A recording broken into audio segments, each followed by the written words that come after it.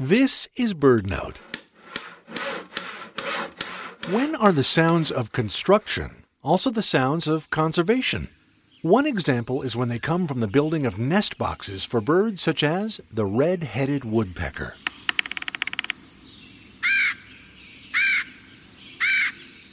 But why build a nest box for woodpeckers? Don't they carve out their own homes? They do.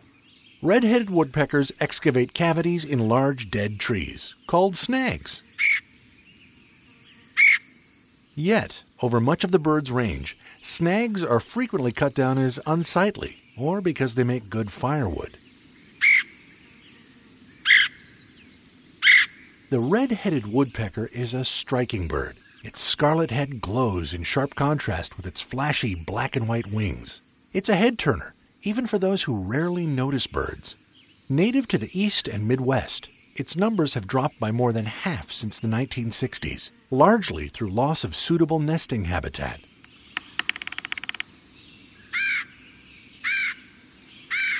There are ways we can help the red-headed woodpecker. The key is to leave snags intact. The woodpeckers will prosper even in city parks and on golf courses as long as managers protect snags. Meanwhile, let's keep building those nest boxes. You can find plans on our website, birdnote.org.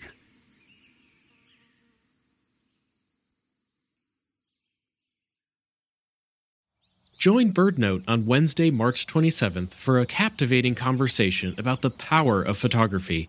A panel of esteemed photographers will share their experiences, breathtaking captures, and insights into how stunning imagery can inspire action for birds.